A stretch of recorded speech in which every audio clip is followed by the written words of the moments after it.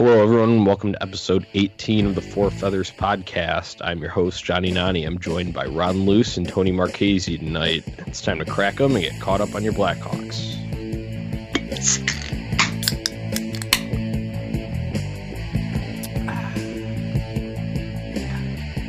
So what's up, boys? How we doing? Yeah, pretty good. That was a nice little swig of beer there. A little Budweiser. Ron, what are you doing? Joining you guys in the drinking festivities. I am back on my Ballast Point Benito Blonde Ale. They're getting a lot of promotion out of me lately, but it's a good drink. It's a good swig. How are we doing tonight, gentlemen? Good. I am actually on a little bit of liquor, a little vodka, water, lime. Ooh, so fancy. That was left over from tailgate from Sox games back in September, but no expiration date on vodka. Absolutely Alcohol, not. just kill it. So, all right, yeah. So this past week was an off week for the Blackhawks, but Patrick Kane participated in the All-Star game and the skills competition in the game itself. He came in second in the puck control contest. His time was 28.611 seconds, and Johnny Hockey took home the title with a time of 27.045 seconds.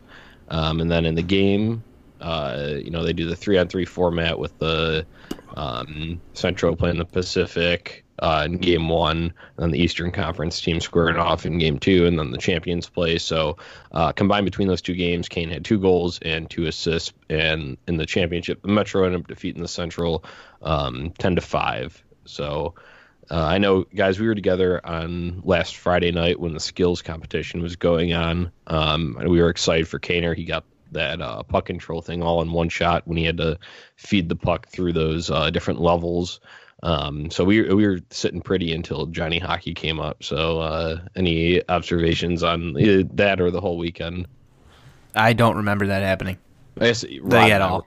You were turned away from the TV that it was on. So Ron and I, and even then, the sound wasn't on, so we were just kind of watching it. But yeah, no, I mean I saw some of the stuff, but I don't remember it. Kind of foggy. Yeah, so I'm gonna test Johnny Gaudreau winning this stuff, this competition, to it just being the Flames' year. They're an absolute wagon. I think it's their year to go to the Stanley Cup final. So the stars are all aligning for the Flames. That's what I'm gonna chalk that one up to. Well, and that team looked like they're having fun. That's the other thing too. They just seem like they're having a boatload of fun in the process of winning a lot of hockey games. And Johnny, you bring up a good point. It just seems like their kind of year. Yeah, absolutely. You just kind of get that vibe. They when you look at it, they have 5 separate guys that are in double-digit goals. So, that's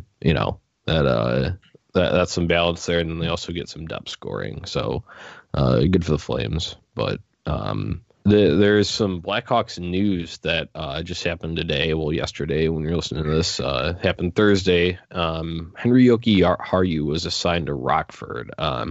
That kind of came as a shock to everyone. So the context behind that, Mark Lazarus tweeted out today. Jeremy Colliton said that the Hawks want Jokiharju playing major minutes in all situations when he's in Rockford, and he said that Jokiharju still has trouble physically sometimes as a 19-year-old, and they don't want him playing just to survive. They want him to excel. So what do you take away from those comments there? Well, I think for starters, I agree with the minutes thing. I mean, we were discussing it earlier, and actually before you found that snippet, I kind of said something along those lines. He's gonna play every situation in Rockford, tons of minutes. I said 25.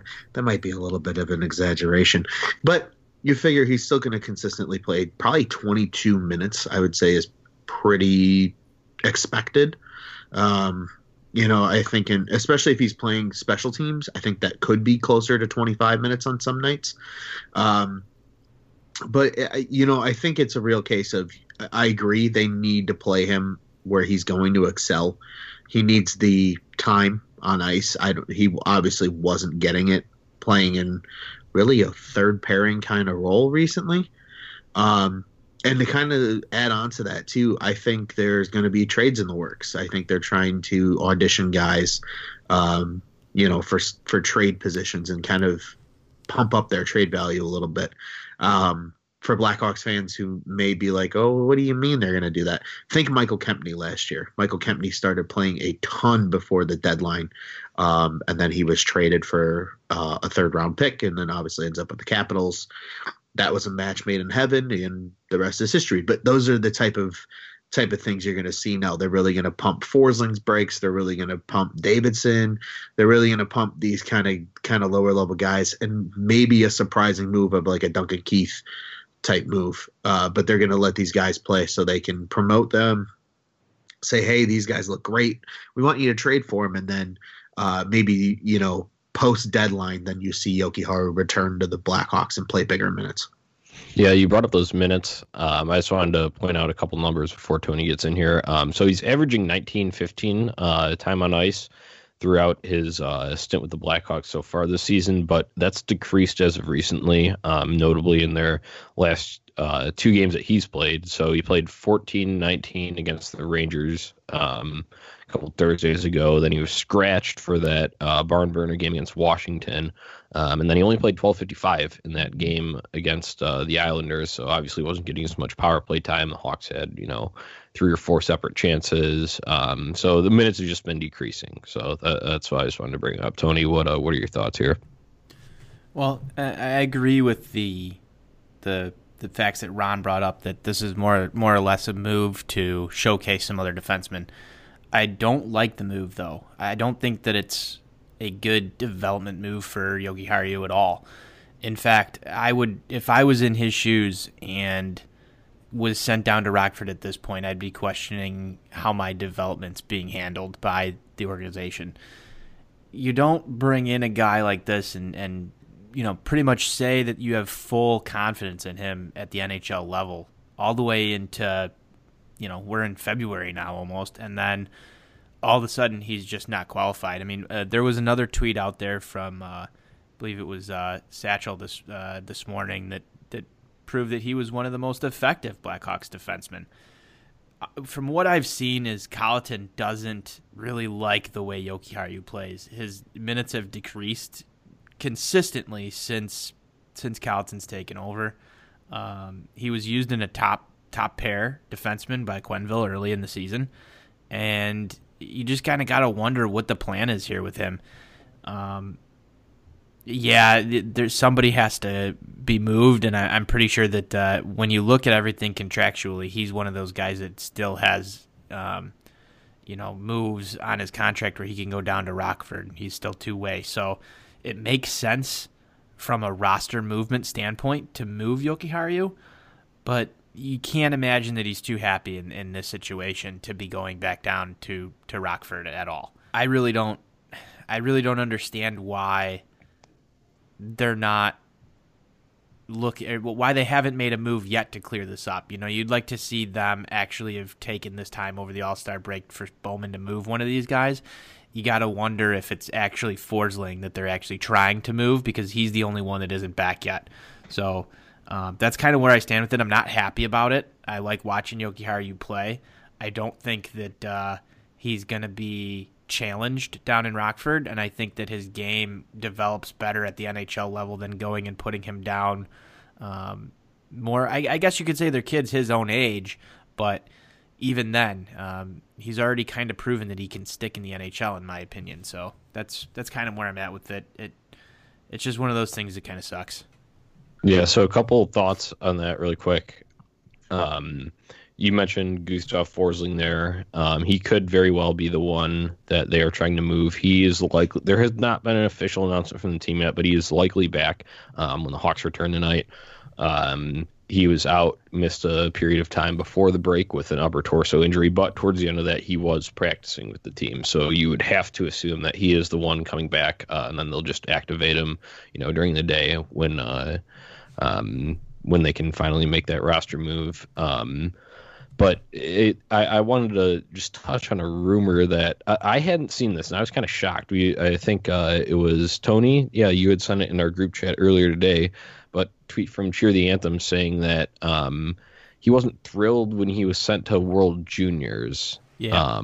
So I kind of got an opposite vibe on there. I thought it was first of all, I didn't really want him to. I would have rather seen him stay and develop with the Blackhawks, but I get the wanting to, guys wanting to represent their country when they still have that opportunity when they're in that age range. I thought it would have been more of a, not a slap in the face, but a something that would have upset him if he wasn't allowed to go, if they said, no, you're staying and you're going to be playing in these games. But now we're hearing that it may have been the other way around, that he wasn't thrilled about being sent there. I don't know. Did you guys hear anything about that during the time of the decision to send him to World Juniors? No, I was along the same lines as you, Johnny. I thought that he wanted to go. But now, especially with the move down to Rockford, it seems like it was more or less just basically they would have probably sent him down to Rockford then at that point in time, had they had the chance to. And the World Juniors kind of look like a cop out if that's the case. Yeah, I don't recall hearing anything initially about him not wanting to go. I'm also not entirely sure if I had heard anything about him, wanting to go. I guess it was kind of a mix of both. Like, I just didn't hear anything at all. So I'm sure he's not entirely thrilled to be being sent down to Rockford, but I think right now, if he's thinking, hey, if they're not going to be using me in more situations, let me go get some time in the AHL under my belt and hopefully bring her back then, and he comes back up and things go well. So yeah, so this all kind of, with the clearing space for Yogi Haru, obviously trade deadline's coming up. That trade deadline is the 28th of February. So there were a couple other guys then, also speaking of that back end, both Gustafsson and Keith, rumors have been swirling around them a little bit as we get into this NHL hot stove period, I guess you could call it. Recently on Gustafsson, per reports, Bowman needs to be wowed to trade the defenseman. So what do we make of this? We kind of talked about the Gustafsson deal a little bit on the last podcast. I think they're really high on him just because of his offensive ability, but I also think that he's the one on this defense that can actually be moved easily. I don't know if you'd need to be wowed. I think this is more posturing because they want to get the best deal for him, and they know that he's their most movable asset because offensive defensemen are kind of harder to come by, especially somebody who can play those power play minutes. I think this is more posturing from the Blackhawks where they want somebody to flip almost NHL-ready talent for them. They're probably not going to get it, but it seems a little bit more like posturing than anything else to me. Yeah, I think to your point, it's really hard to find a guy. There's a lot of good offensive defensemen in the NHL. I would say a good example of that is Duncan Keith, who we'll talk more about, coming up here. But he's been a very good offensive defenseman his entire career, yet he really never figured out how to quarterback a power play. Gustafsson has been very efficient in that role, and there's a lot of teams out there that are playoff ready where they say, wow, if we can get a guy at $1.2 million and he's under contract through next season and he's going to be able to run our power play for us, that's very appealing to a lot of teams. And at this time of the year, you're more likely going to get somebody to be able to overpay. There's a good chance that, hypothetically speaking, a team such as let's just talk about a trade partner that they've used already and say the Tampa Bay Lightning. And maybe if they were like, oh, we would really love a guy like Gustafsson to come in and dish one-timers the Stamkos and Kucherov on the power play. Now, granted, they have Hedman in that role, so I think that's a little bit of an exaggeration. But to that point, I think there's going to be teams out there like that would like a guy at that cost. You mean Erik Gustafsson isn't going to outplay Hedman, Ron? As some fans might think he could, I don't think he will. I definitely think, in all fairness, though, Victor Hedman, I think, is a very underrated defenseman for truly how good he is. How do we get Peter Chiarelli down there? To just start shipping guys to us? Yeah, start shipping really prime young forwards or whatever. Obviously we take defensemen, but I feel like there's more of a surplus of forwards on these teams that obviously don't have the defensive depth, so they got to trade from their area of strength. Yeah, Braden Point would look really good in the Blackhawks jersey.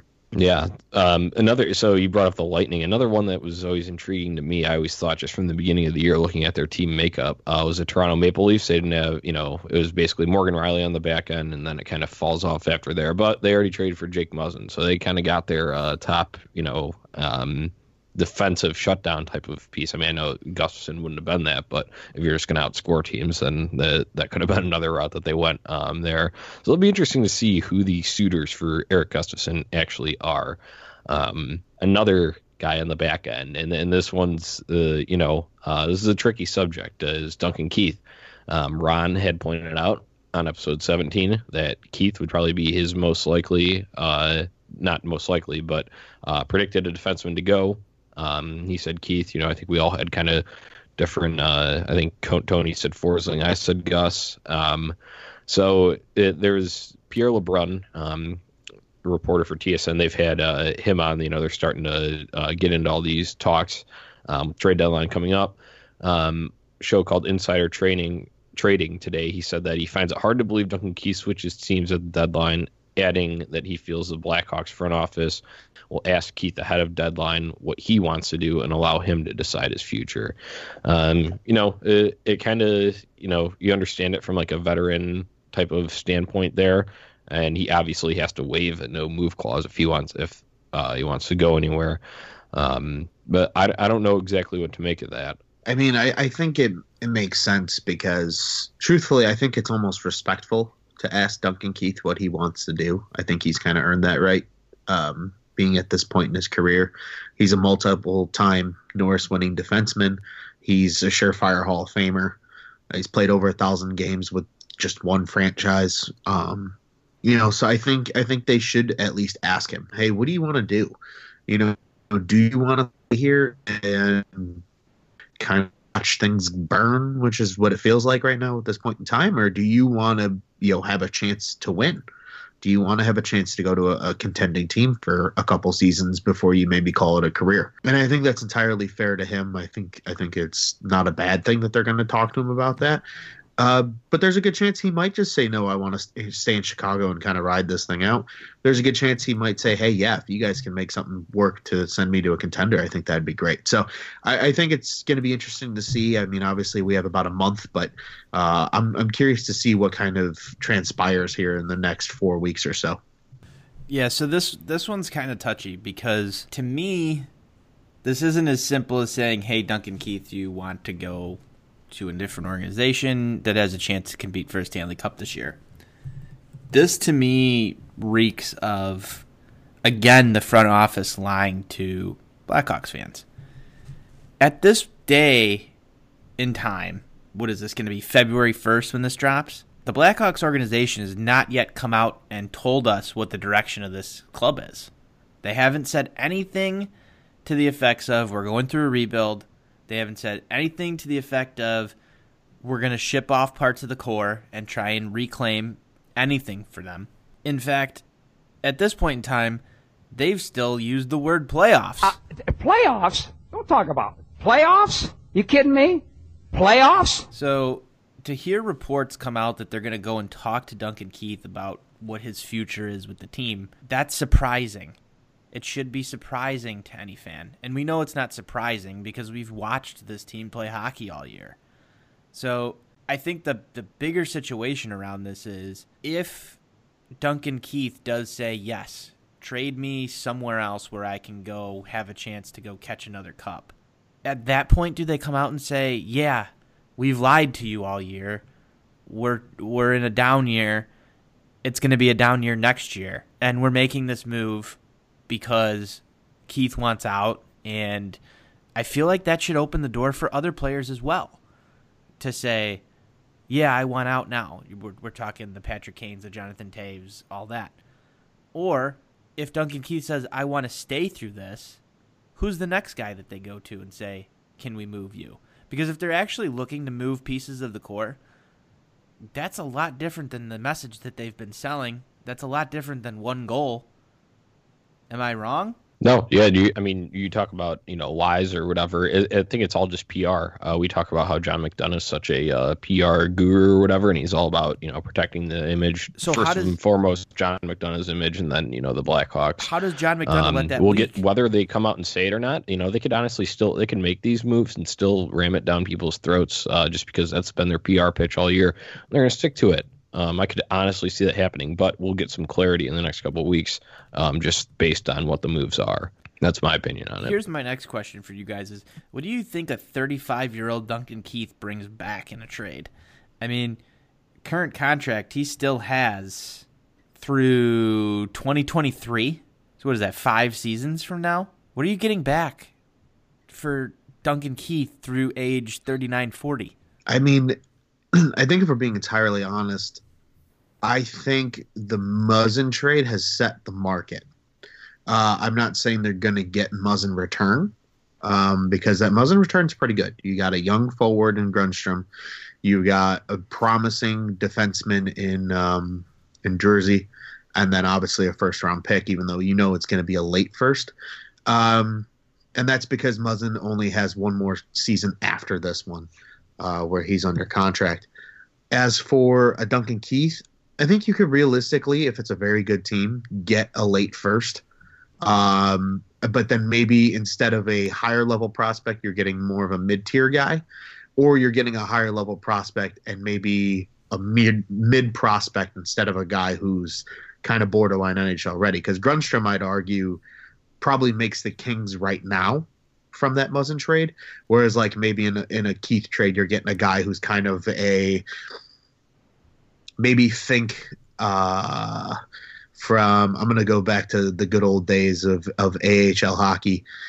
Think a guy like a Jason Krog who could really never crack the NHL but was a consistent 70-point guy in the AHL. Maybe that's the kind of return you would get for a Duncan Keith.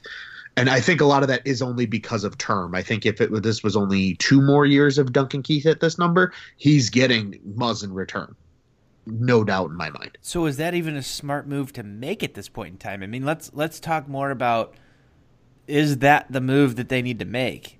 Yeah, is it realistic that we could be talking about a Duncan Keith trade on a Four Feathers podcast in the next few weeks? I think that's realistic. But is that the right move? And should Stan Bowman be trying to make that move with Duncan Keith? Because, I mean, are you guys content with a return like that? Or do you feel like Duncan Keith's value is higher than getting that back? From what Ron had just laid out, I mean, I don't think so. But we're obviously going to be as greedy as we can here. If we're going to try and, even if it's a retool, we want a jumpstart piece. We don't want a fringe piece. That would be my thinking on the issue. But are we going to get that? I doubt it. So I would probably predict. That's kind of why on the last show I said Gustafsson would be the more, he's a more sexy option for a return that they'd like. So that was why my prediction fell there instead of Keith. Well, and don't you think that Gustafsson brings back more than Keith at this point in time? I mean, no disrespect to Keith, but the contract and the age and then the offensive ability of Gustafsson versus Duncan Keith. And let's be honest, his numbers last year offensively, Duncan Keith, were not good. So teams are not going to pay for Duncan Keith's past, and especially with the contract. I mean, we've seen guys who have performed higher at higher levels with more production. And I'm not knocking Duncan Keith's minutes and his defensive abilities, but we've seen guys with more production numbers on lower deals, and we've had to attach pieces to get rid of them. This one kind of scares me. I think to that point, I think the only reason that I would argue Duncan Keith might be more of a sexier option is because a team trading for Duncan Keith right now is a playoff team. Plain and simple. And a lot of times these playoff teams are looking for a minute-eating, good defensive defenseman. I don't think they're concerned about Keith's offense right now because he can go in there. Ron, they're also looking for one-year rentals, though. Well, sure. And that's why I think you're not going to get a Muzzin return. But I still think that Duncan Keith is going to be able to give a team what they're looking for at a very reasonable cap hit. I mean, 5.5, even for Duncan Keith now, 5.5 is still very good. And you never know. I mean, look at a guy like Ray Bork, and I say that because obviously he's been on podcasts on other networks and whatnot lately. You should have to drink every time we bring up Ray Bork. But I mean, this is a guy that he even admitted he thought he was done. He goes to Colorado and he gets the second wind. Sometimes even though the guy's 35, I mean, he's one of the most freakish athletes on the face of the planet, Duncan Keith. He might go to another team that's winning and this, that, and the other. He's not having to play as big of minutes. All of a sudden, maybe, obviously, he's never going to be Duncan Keith of old. I don't think he's going to win another Norris at age 40. But he could be a very serviceable defenseman through the end of that contract for somebody, and it could pan out to be worth it for that team. Again, a lot of what ifs and, of course, different scenarios that need to happen. But I agree if you're talking purely on contract. I would say either Gus or Forsling is the sexier option.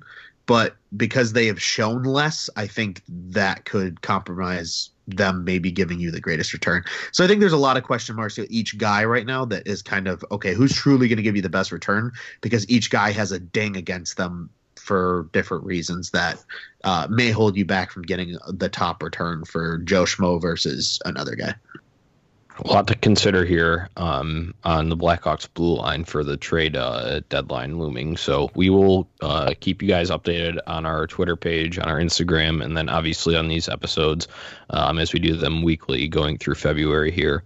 Another guy we need to talk about, a lot of question marks surrounding him, is Artemi Panarin.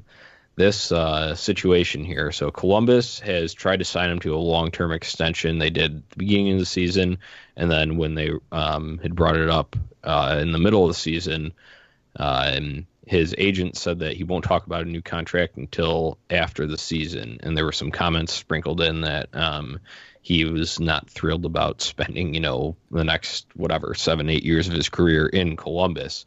He's an unrestricted free agent at the end of the season. So now there's obviously, Pierre LeBrun, same as he was talking about Duncan Keith, talking about Artemi Panarin on that insider trading show. He had said that, there's definitely interest for Panarin.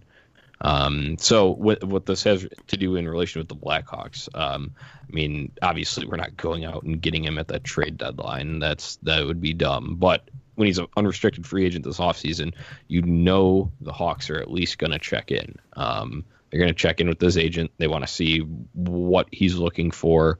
They want to see if there's still that kind of hometown connection.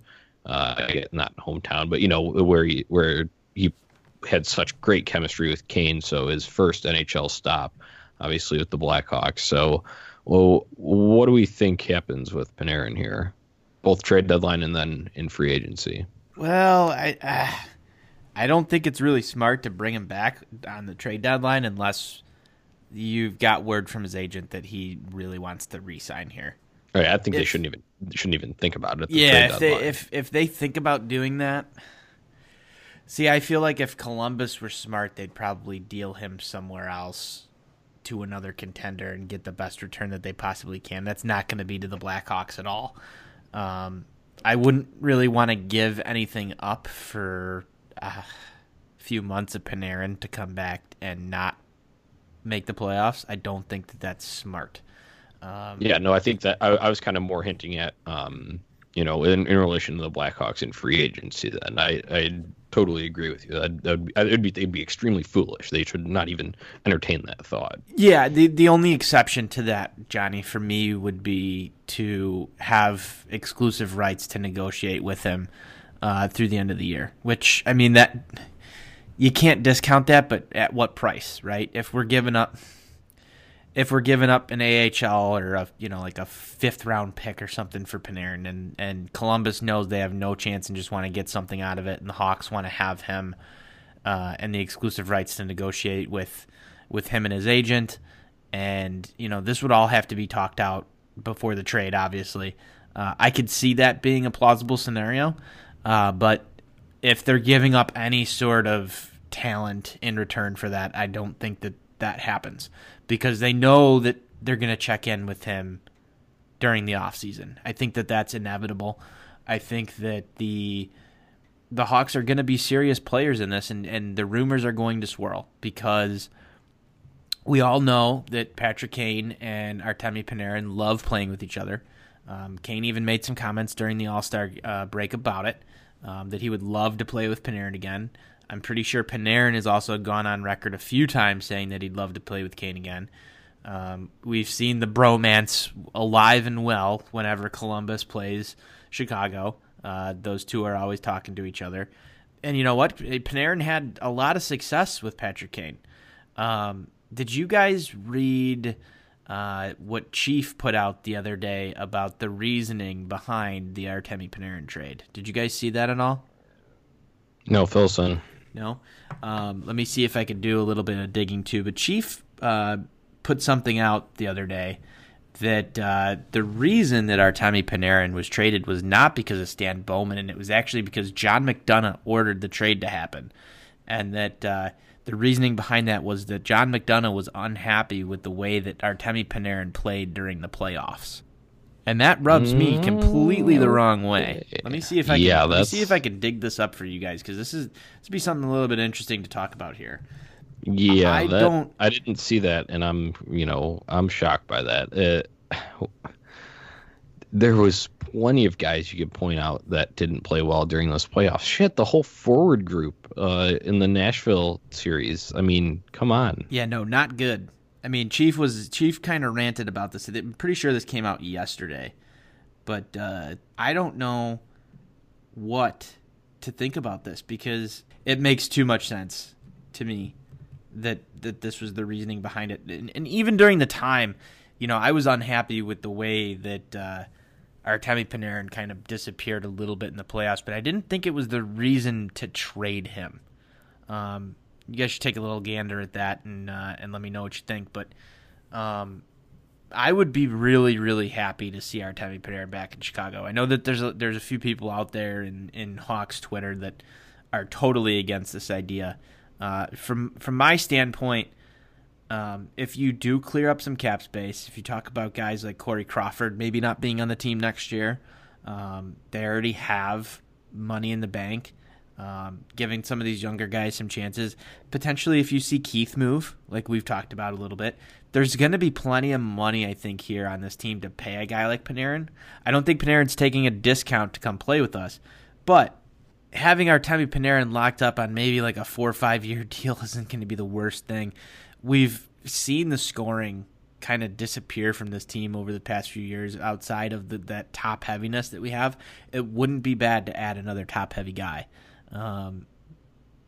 If you even considering moving Saad and replacing him back with Panarin, I don't think that bringing Panarin back is going to hurt this team the way some people suggest that it may. And I think the goal here needs to honestly be capturing one more cup with Taves and Kane on this roster. If you're not going to move these guys, you have to build around them, and letting them just go the rest of their contract here with the Hawks without another deep playoff run, if not cup run, I think is a terrible waste if we're not going to move them. And this is where I think we come back to the fact that the organization needs to be honest about what their plans are. Are you actually going to try and build around this, or are we going to sit here and just kind of piecemeal together rosters that kind of compete, kind of don't, and then see where we're at the trade deadline, and then have these kind of rumors about are we going to move a piece of the core? I think this offseason is going to be where we need to make that decision. Which direction are we going? Yeah, it intrigues me. I'm kind of torn. I love the connection, the Kane Panarin connection, but it also at the same time I look, would this be the smartest thing to do? And I gotta say no. Just from a personnel standpoint of what they need. I know we have defensemen in the pipeline on the way, but if they can, I feel like that money could be spent better if they are really looking to be better immediately. I know Panarin helps with scoring, but we allow the most shots per game and shot attempts by far. So something needs to come in there. You see like guys like we thought, Yoki Haru. I mean, he's still not there. Look, he's in Rockford now. So the development isn't going to be right away with these guys. So if they are looking to actually push forward and try and, recapture some of that magic around Kane and Taves while they're still in some of their prime years. I'd say, a free agent defenseman is probably a better use of that money. So that's just my opinion. This next month, I think, is going to have a lot of, determinant whether, Tony, like you had said, you want them to be honest. I think it's like they're not going to have a choice. They're just going to have to be. And the moves are going to tell what they're going to do. So they might not come out and say it like I had mentioned previously, but I feel like we'll get a little bit of a sense of direction here. And it's kind of scary. It's kind of up in limbo right now. It is. I mean, we're all kind of just sitting here with like this. I'm literally sitting on the edge of my seat right now. Yeah, shit. What's going to happen next? Because we're at a point in this movie, where it's like, where are we going? Yeah. And we know it's going to come. And one of the directions might be that we're just sitting here still waiting. And I think that would be the worst, I think, for all of us, is if nothing really happens and we're all just kind of left to wonder what the next chapter is going to be. I think I'd be sad to see a piece of the core moved, as everybody would, but at least it would kind of cement the direction of the club. And if we go into the offseason and we add pieces that are actually going to make us compete for the Stanley Cup next year, it would also be refreshing to see that we have a direction that, yes, we are all in on this and we want to go move forward. But what resources are going to be available to do so? I think that's the other piece to the equation. I'd really hate to be sitting in Stan Bowman's shoes right now. It would kind of suck. Yeah, it scares me. It really does. And it's nerve-wracking, but only time's going to tell. And there is a finite deadline on it, at least for moving things during this season, and that is the end of this month, February 28th. We will see what happens between now and then. Let's get into a little bit of a prospect report. I'm going to check in. Dylan Sakura, 12 goals, 14 assists through 35 games with the Ice Hogs. Darren Radish, 7 goals and 15 assists through 46 games. That's probably a defenseman that you'll most likely not see in the future in the NHL, but he kind of showed a little promise towards the beginning of the year, so that's why he's on this sheet. For Dylan Radish. And Darren Radish, yeah, it's just one of those. It's one of those guys that you just kind of look at and you're like, yeah, well, he's going to be sitting in the AHL, career AHLer. But promising one, Adam Boqvist. We can move him for Panarin. He added, Jesus, shut up with that. He added 11 goals and 24 assists through 34 games. He had 3 assists throughout this week from the last time we updated. Let's see, who else is doing well? Mackenzie Entwistle had himself a nice week. He's got 4 goals, 8 assists through 10 games since moving to Gulf Storm. Nicholas Bodine, assist machine, 7 goals, 37 assists through 36 games in the QMJHL. And then our NCAA boys, Ian Mitchell, silent this week, 3 goals, 12 assists through 21 games. But Evan Barrett just continues to tear it up. He had goal assists this week, 15 goals, 20 assists through 23 games for Penn State this year. So I'm excited about Evan Barrett. Whenever I read this, I always love checking in on him, and I love following the Penn State hockey account on Twitter. Every highlight they post, it seems like every other one, Evan Barrett's either involved in some way, whether it's some ridiculous shorthanded goal like we've seen, or he's setting somebody up beautifully. So it's fun to get those updates and tweet them out. Okay, now we're moving into a little bit of a lighter section of the show here. God, all right. So when we were talking about the skills competition, the All-Star game, okay, so Kendall Coyne, Olympic gold medalist, Team USA, she participated in the fastest skater event, and she tore it up. She was just flying around the ice. But anyway, so after that, NBC brought her on this past Wednesday to be a guest analyst on Wednesday Night Hockey between the Lightning and the Penguins. That was the Wednesday night game. So Pierre so the setup for this, just a little context for listeners that may not have seen this. They have Pierre between the glass, and then Eddie and Doc. It wasn't Doc, but that's the usual setup for NBC national broadcast. So for the first period, they have her between the bench with Pierre, and then for the second and third, they were going to bring her up to the booth. So before the game, Pierre just comes out with the most cringe-worthy, just terrible comment that you could possibly think of for this. Now, I'm going to roll the clip so everybody can actually hear it. It's been exciting, it's overwhelming, and I'm so excited to join you here. So Tampa's going to be on your left, Pittsburgh's going to be on your right. What are you expecting out of this game? We're paying you to be an analyst, not to be a fan tonight. Tense down there, Kendall, huh? It's real intense. I need a mouth guard. This is like Canada-US in the gold medal game. Yeah, Come on. except I have a cage on for that one. I'll be your cage tonight. How's that? God, Pierre, what are you doing? What in the hell are you doing? Yeah. Hawk Harrelson, what in the hell are you doing? It is just like this. So this just blew up then. After this clip came out, obviously people screen grabbed the video, and there was just like outrage over it, and rightfully so. Like what's he gonna say next? This is called a puck. This is a stick. Are you really gonna baby her like that much and dumb it down? Like it. Oh God. So I will give she came out with a press release, so we will give her side of it. I'll kind of summarize it here. Kendall Coyne comes out and says, "I've known Pierre for years. I know he respects me as a hockey player, as a woman, and a friend. That's why I didn't think twice about it when it happened. After I received messages, I went back and looked at it and said, sure, if I was watching at home, I definitely would have been offended.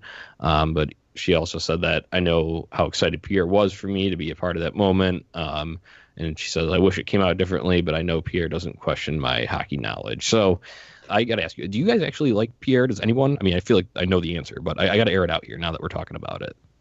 No. Anyone? Bueller? I mean, here's the thing about him is I tolerate it because he's just been around for so long that, going down to Pierre is just a thing at this point in time. I just love him in NHL 19 because he offers the worst insights ever. And they still love you, Johnny. Chicago, your great captain, Jonathan Toews. Hey, Pierre. They still love you, Jonathan. That's good. He creates content on the internet, right? That he does. Yes, it's bad, but at some point, we all just need to take a step back and realize sometimes we all need something to laugh about. I'm not excusing, what he did here, but in other situations, he has created some great internet memes and internet gold. And for that reason, I kind of tolerate it because it's always nice to just have something to laugh about on Monday morning when you get back to work. But from an analysis standpoint, no, nobody really likes Pierre.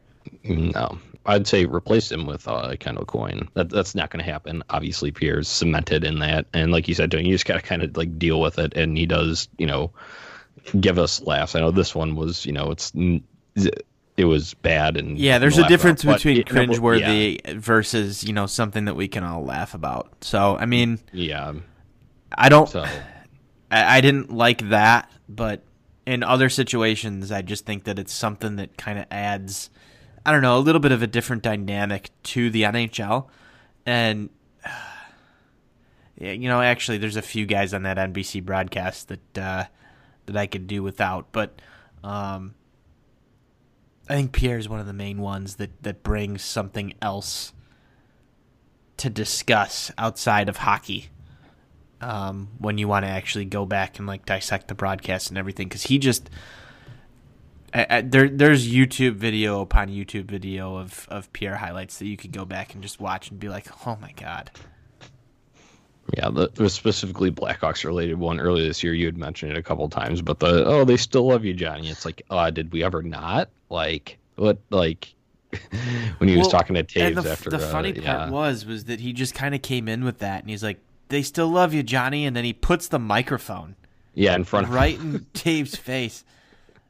And Johnny looks at the microphone, he's like, there wasn't a question here. They're like, what's he supposed to say? And he just Pierre's probably like the worst person that you can give a microphone to and say, go interview players like during the game. He could be one of the worst sideline guys ever. He might be better suited for like a color analyst position, but they have him down there on the ice in between the benches during every game. And it's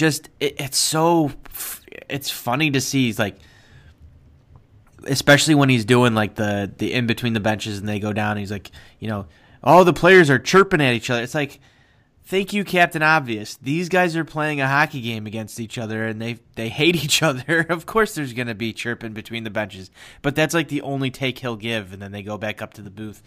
When he's not rattling off where each of their dads played junior hockey. Yeah, right. He just gives you so much to just shake your head at. And I think it just adds that little bit of comedic relief that you need during a hockey game to take the edge off just a little bit. Especially during like a playoff game where you're on edge and then you go down to Pierre and you're just, I don't know. I think that it's not intentional, but it's kind of like that guy that you just kind of laugh at, and it makes you kind of just forget about how serious things are sometimes. So for that reason, I can't really imagine anybody else in that role. Yeah, and just quickly worth mentioning, I think, obviously Chicago ties with Kendall Coyne, her being from the Palos Heights area. She crushed it. She did a great job. I think I would not be at all upset about her doing more appearances like that on NBC. I think it's a kind of a breath of fresh air from the traditional usual people. But to that point, I think, Pierre's gonna Pierre, and when he does it, to your point, it creates funny shit that we can laugh about. And this didn't look good originally. I remember seeing it the night of, and kudos to Kendall. I mean, obviously she knows Pierre well, and she wasn't offended by it, but big kudos to her to release a statement and just say, hey, look, I get it looked bad, but I know the guy and shit happens, and she took it like a champ, but she crushed it, and I think it's worth giving her the props she deserves, because she did a great job on the broadcast. Yeah, absolutely. That was a fun one to watch. That game got was I think it was 3-0 Pittsburgh by the end of the first period, where that might be a night where I'm kind of flipping around watching college basketball or something else if it's not the Hawks that are on that game. But I stayed tuned because I wanted to hear what she had to say, and it was just cool to hear her insights, because obviously it's different when someone who's still in that situation recently, she still plays, she's top talent on that USA team, huge part of that gold medal team. So it's great to get the insight there from someone who's actually actively a part of the game. Thank you to Kendall Coyne for breaking some barriers there, and hopefully she's on a lot more. There was another news update today. We're touching all the bases here. Former Blackhawk, granted it was only for half a season, but Antoine Vermette, part of the 2015 Stanley Cup team, announced his retirement from hockey today. And guys, he was an integral part of that 2015 Stanley Cup run. So just some stats on him. During that playoff, he had 4 goals, 3 assists, and was 58.7% on faceoffs in the 2015 playoffs. He had 3 separate game-winning goals, a double OT game winner in the Western Conference Final against Anaheim, Game 4, and then game-winning goals in Game 1 and 5 of the Stanley Cup Final versus Tampa. So what was your favorite Vermette memory? I think it's really safe to say that double OT game winner against Anaheim is going to be up there forever. I think the level of excitement he had skating around the back of the net after he scored, and obviously, that series in general was, I just remember, just a bitch of a series. Numerous overtime games. Constantly. The Ducks were at their peak with guys like Shaw Kessler. headbutt goal. Yeah, exactly. The headbutt goal. Wild. what ended up finally becoming Kruger winning it and, triple overtime. I mean, that was just that series embodied, true playoff hockey. It was an absolute battle. And, that double OT winner in game 4 against Anaheim is definitely going to stand out to me. I agreed. He was a huge part of that cup run. I don't think they win it without him. He really balanced that center group out really nicely. He was a great fill-in on that third line, which was kind of their big question mark the whole season that year. They had Kruger cemented on the 4 line. They had Brad Richards playing pretty well up there on that 2 line. And then obviously Johnny being on the 1 line. So he gave them really nice depth, really nice, face-off ability outside of the normal guys, and provided big goals when he needed to. So congratulations to him on a great career. Tony, what was your favorite moment? Well, Ron, I mean, a little bit of goosebumps there when you go back and talk about that 2015 run. And I don't know about you guys, but I feel like out of all the cup runs, outside of the Detroit series where we battled back, the Western Conference Finals against the Ducks was probably the best hockey I've ever watched in my entire fucking life. Most intense, for sure. Most intense, the most back and forth. Yeah. Those overtime battles are just... I mean, you could probably flip that series on, game 1 right now, and be on the edge of your seat all the way through the end and stay up for it. And I agree. We don't get through that series without Vermette. We don't go win that cup without Vermette.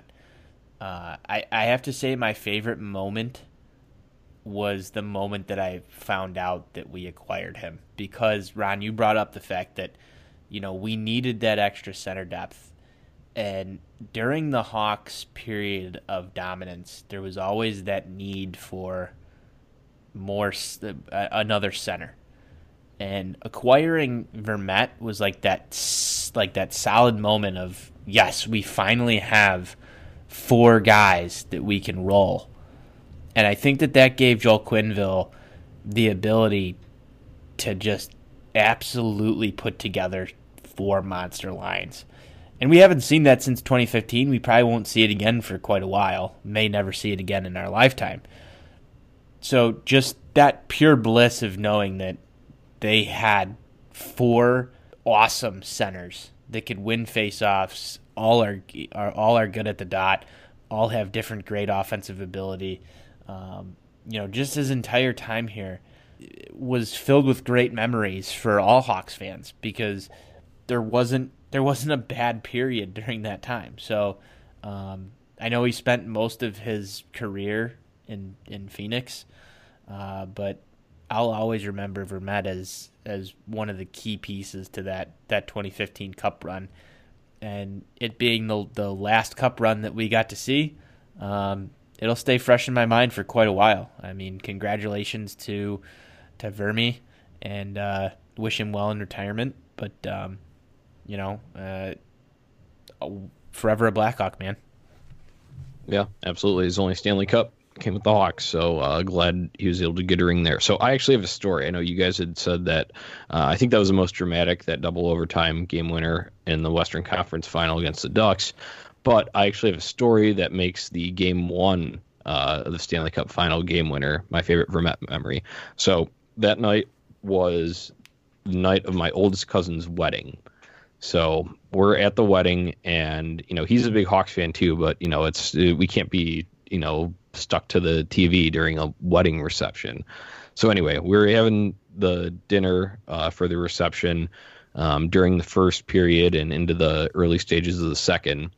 So then that finally ends. They do their first dances and all that.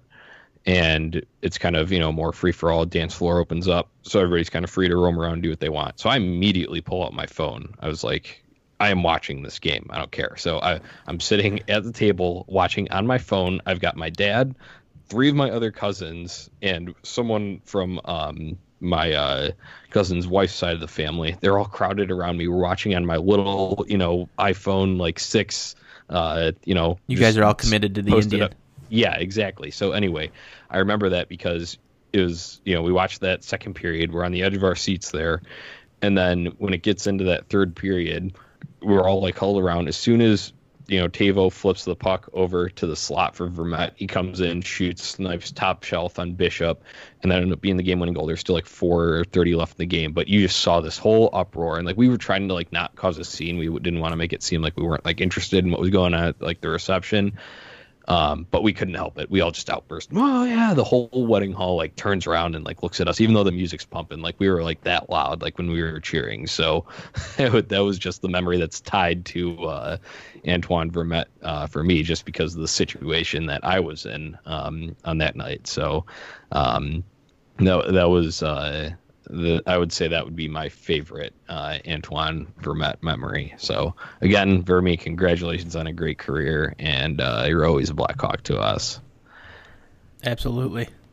Okay, so we are about to wrap up here. We've got 2 segments left, but we're doing a new one, first time ever, the Four Feathers mailbag. On Twitter earlier today, we had put out taking questions about anything hockey, Blackhawks, booze, whatever.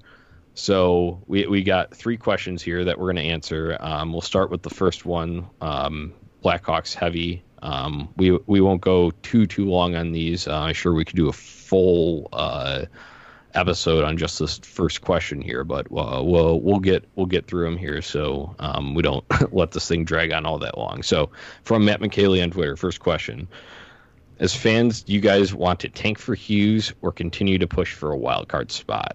We'll open it up and let's try and keep our responses about a minute each here, because like I said, we could probably go all night on this. Let's go Ron first. I'm going to start it off by quickly saying that I would rather have the former than the latter, and the only reason I say that is because right now it does the team no favors to push for a wild card spot and fall short of the playoffs. Drafting in the middle of the first round has been what they've been doing for 10 years now, and now you're seeing the lack of talent in the pipeline. So I would overall say right now the best thing is probably just to tank, and even if it isn't Hughes that you're getting, if it's Capo Caco or one of these other top kids at the beginning of the draft that are going to be elite NHL prospects, it's more worth it in the long run to go for one of those guys to help build around for the future, rather than pushing for a wild card spot, missing, and just screwing the pooch for the future. So I'll keep it nice and short. Coming in on this one, I kind of have to agree with Ron that I want to see more premier talent coming through Chicago. And one of the ways that you do that is you draft high. You look at Jonathan Toews, you look at Patrick Kane, and those are the product of really, really bad hockey teams. There's no other way to get that kind of talent on your team outside of trading away people who are talented, which kind of evened itself out in the end, or spending big money in free agency.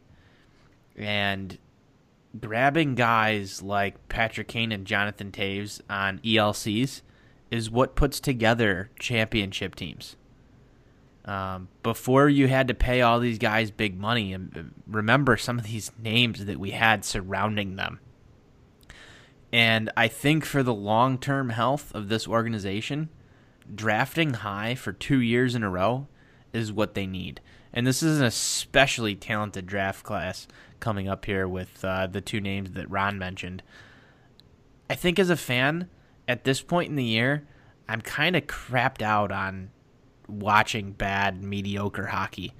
And so I'm kind of along the lines of let's draft high. However, there's always going to be that part of me that loves playoff hockey, and playoff hockey is always at its best when the Blackhawks are in it, especially if you're a Blackhawks fan. I'm torn on this one. I have to agree with Ron, but if you ask me if I want the Hawks to be terrible or make the playoffs, I'm always 100% of the time going to say I want the Hawks to make the playoffs. I want them to make a deep run, because when you get to the playoffs, you never know what's going to happen. The realist in me this year, though, says it's probably smarter to do the tank for Hughes, but I'm not gonna cheer against the Blackhawks in that regard. Johnny? Yep. So you guys pretty much hit nail on the head there, so I don't need to expand too much. I kind of want to take points from both of those. Realistically, the situation that we're in, we're not a playoff team. Obviously, that if you don't know that, then you're buying into what the organization is trying to push with their belief in one goal and all that. It's just not happening this year. So realistically, yeah, the draft high would be way better for the long-term health of the organization. That being said, I also fully subscribe to the Barstool Chief doctrine. He is anti-tanking, so I don't want the Blackhawks going out there intentionally trying to lose games. I think that's terrible for team morale. You got young guys on the team, like a Henry Jokiharju. I know he's in Rockford now, but when other guys that are around, Dominic Cahoon, what kind of damage could this do going forward for some of these guys? So I don't want them to intentionally try to lose games, but I think it's kind of inevitable with just the makeup of the team, and especially if there's going to be some trades made and the returns that we get aren't NHL ready, aren't going to step into the lineup right away. It's more realistic, the tank for Hughes route. So if you put a gun to my head and it'd make me choose, I would say tank. But then again, like Tony had said, I'm not going to root against the Blackhawks. So that's where I stand on the issue. All right, we're on to question number 2. So now we're getting into a little bit of a lighter topic. Patrick Comiskey on Twitter. He's a big proponent of Crackham. Hey, let's crack one. I'll crack one for Patrick right here. Yeah, there you go. So Patrick asks, what's everyone's worst beer? And he comments that his is Rolling Rock. So we'll start same order. Ron, go ahead and kick it off. I think Keystone is like the nastiest thing on the face of this earth. Rolling Rock is a good choice, though. That's a pretty terrible beer as well. I would probably put Ice House as well in that conversation. So I kind of have a 3-way tie at the top, and those are my 3. Keystone, Rolling Rock, Ice House, all absolute dog shit beers. I'm going to have to go with an Anheuser-Busch product and say Bud Light. I think Bud Light's just a weak choice of beer. If you're drinking anything with the name Bud in it, you got to go with Bud Heavy. It's just a fuller, more well-rounded tasting beer. Bud Light just tastes like piss water to me. I can't drink it at all. I mean, I will if it's there and the only option, but I'd probably seek something else out besides Bud Light. I know there's a lot of people who love Bud Light, but just drink a Budweiser. I think a lot of people who drink Bud Light have never tried the actual real Budweiser. So I would have to say Bud Light's probably the worst beer that's out there. Grow up and drink a Budweiser. Yeah, very fitting coming from you, Tony. So I'm going to have to go with, now this is one that I've only had maybe 2 or 3 times, and it was back in college. And it's actually, I did a Google search on it before, and is actually out of production now. So it's a Costco wholesale beer, and it was called Kirkland Light. They sold 48 packs of them, and some guys that lived in my house got them, and it literally tasted like a cardboard box. It was absolutely the worst. Nasty. Yeah. So like I said, I just pulled up an article. It was from back in December that said that it's no longer in production. So thank you for discontinuing that, Costco, because it was absolutely disgusting. But I do have to comment on, so we got a reply on that. Someone said handles 232. We're going to have some beef here, because he says any IPA, and then with the 2 like laughing emojis. So he says, nah, got to be Busch or Natty. I will not stand for Busch slander. If you listen to ones before, I am Busch Light's my go-to. So don't be talking crap about Busch Light in our timeline. All right. But yeah, that or IPAs for that matter. I mean, if you can't handle the IPA, then that was the joke. I think he was like joking, and he says, "Nah, I got to be Busch or Natty." So that I had to point that out since my favorite got tossed in there. So on the subject of drinking, our third question comes from Sons of Anarchy podcast. I believe it's Steve that was running that Twitter over there. Nice guy. We all met him last Friday when we were at that Sox Fest after party. So he says, who's the last one standing at the end of an all-night bender between us 3? Let's keep the same order. Ron, kick it off. So we were talking a little bit about this before we jumped on to record tonight, and we're going through the process of elimination. So I'd like to quickly run through that. Ty, we're sorry you were in last place, good sir, and that is because of your narcolepsy. He wasn't even mentioned in the question, so I mean that's true. That is true. The question.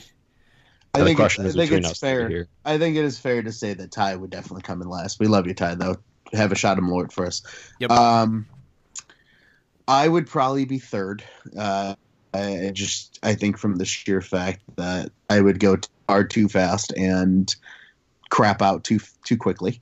I think based on my judgment, and I think I said it earlier, and you guys were kind of slightly in agreement, because it does depend on what you're drinking. So if we're going based on go-tos here, a good old Busch Light versus a nice heavy diesel Budweiser, the longer you can go on Budweisers, the more of a bender, in my opinion, you're going on. So I think because Tony's used to drinking the heavier beer and can go as long, I think he would end up outlasting, especially if he's drinking Busch Light.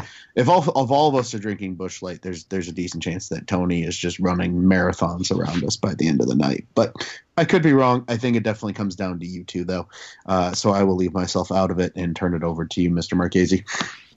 All right, so this is a question that I actually took and I posed to my wife for another opinion on this, and she chose Johnny, actually. Thanks, Jen. Yep. Thanks, Jen. And the reason behind that is she goes. She called me an old man. I'm a few years older than me. I'm a few years older than Johnny. I don't know. She brought up the fact that if I go to the hard liquor, I'm done real quick, which is true. I'm built on beer, so I think that Steve needs to clarify what we're drinking and what the pace is, because, I mean, like Ron said, if we're going Budweiser to Busch Light or Busch Lights all day, it kind of skews things a little bit. I'd probably give a slight edge to Johnny. I mean, Johnny and I are both pretty well equipped, I think, to handle a good bender. I don't know. It could end up that Johnny and I tie. I don't know how you guys feel about that, but there's plenty of nights, Johnny, where you and I are up at like 3 a.m. still pounding beers, talking about sports. So, yeah, and I mean those are your average like Wednesday nights. Yeah, Ron's looking at us like, what are you talking about? But I mean that's true. I mean, like, it could be a random Wednesday night and it's 3:30 in the morning and I'm cracking a beer and Johnny's cracking a beer and we're still talking about shit. So, it's a really tough one. I don't know. I'd probably give the edge to Johnny in this just a little bit because I feel like he's more recently in college and can probably handle the full marathon that I can. But I definitely put myself in contention. That's what I got to say. Yeah, so this is a tough one. I just wanted to say, first of all, I appreciate Jen for picking me, but that kind of brings me, I was thinking of evidence based on this. So Tony, on our like bender nights, the one of the back in September, that Cubs Sox night, you outlasted me. I mean, I know I also had to go and get back home, but still you were there at the bar for another, I don't know how long you guys are still there, but you and Jen and Jake stuck it out longer than me there. Whereas then this most recent time, you had left earlier, and then Jake and I closed down the place. So. Right, and when we talk about earlier, we're talking it's already like 1:32 in the morning versus I'm like just saying like 3:34. Yeah, right. Yeah, that's all I'm bringing out. So I honestly, it's tough, but I'll go with Tony if we're. I'm thinking if this is like straight beer, because if you're thinking longevity here, like if you're trying to go all night, you're probably only doing beer because the shots would just go crazy. So I kind of agree with Tony's sentiment there. I know he picked me, but I'd probably pick Tony if we're going with that. Throw hard liquor in there, then I probably handle it a little bit better because I don't know that that Malort tasted delicious on Friday night. I would like to clarify on the question you posed for our good friend Steve of what we are drinking and at what pace, because I am actually built on hard liquor. Fun fact. Ooh. I can drink any vodka mixed drink for days. Beer is actually more of an enemy to me than hard liquor is, ironically. So, in context, I think that's the case, because I think if we're going to hard liquor, I think I could at least compete them. So I think the final answer here is that there's a bender everyone could win. Yeah, I actually think that there agree? is. I agree. Agreed. I think if we're drinking straight beer, I'm in contention. I think if we're drinking straight liquor, I'm the first one out. And I think if we're mixing everything, Johnny's clearly the winner. So I think that's a fair assessment. I think that's a very fair assessment. That's a good question, Steve. And hopefully that clarifies it. But you know what? We should put this to the test one night. Hopefully you can be involved with that too. Yeah, right? Yeah. Okay. Last time. It's time to wrap it up, boys. Week ahead. Tonight, Blackhawks are at Buffalo, 6 p.m. Saturday night, they're at Minnesota at 7 p.m. And then on Tuesday, they're at Edmonton, 8 p.m. So this is kind of a shitty travel week. Jonathan Taves made some comments about it, how, the schedule maker kind of screws them. I think everybody gets screwed at some point during the year, but this is some pretty ridiculous travel. You're going East Coast to West Coast within those that short amount of time, and that back-to-back Friday to Saturday from Buffalo to, it's not like they're just going Buffalo to down to the Rangers or something like that. That's close. So what are we expecting from these games here? I am actually very much looking forward to this evening's game against Buffalo. For those that maybe aren't entirely sure, one Buffalo native named Patrick Kane is 1 point shy of 900. So how fitting would it be for him to get his 900th career point? I think he would only be like the 82nd player ever in NHL history to hit 900 points or something crazy like that. I saw as a statistic. How fitting it would be for him to hit it in Buffalo. And the rumor is his father will be in attendance for the game. So I think that would be pretty special and pretty cool. So I'm very much looking forward to that. Yeah, I kind of echo that. It's always good to see players play in their hometown, especially, your guys like Patrick Kane. But I'm actually going to go with Saturday at Minnesota. I love beating up on Minnesota. And I think that if there's a game that I'd like to see them win out of these three, it's against the division rival. So I'm going to go Saturday at Minnesota. The other one, obviously, at Edmonton. You like getting to watch Connor McDavid, so that's another good game to tune into. Get to see the roster that Peter Chiarelli built, and maybe we'll see Brandon Manning. Don't know, but it's a possibility. Yeah, so I probably agree with Tony. I'm probably most looking forward to the Minnesota game. I also have plans that Saturday night for that game, getting a bunch of the old college buddies back together. We're all huge Hawks fans. Watched a bunch of we actually went to Game 7 down in St. Louis because we were in Champaign then. So it was a quicker drive down there. So we're getting that crew back together. So it'll be a really fun one to watch on Saturday night. And I just love beating up on Minnesota. Like Tony had mentioned, there's a point to make for each of these games. So like Ron said, Patrick Kane back in Buffalo, hopefully gets his 900th point there. That would be sweet to see. But then Tuesday at Edmonton, you got Drake Caggiula playing against his former team. He only has 1 assist since coming over from the Oilers to the Blackhawks. So he's only got 8 games under his belt here. But it'll be interesting to see if his play level ramps up a little bit for that Edmonton game. Get up for that. And then obviously we'll see old friend or foe, whatever you want to call him, Brandon Manning.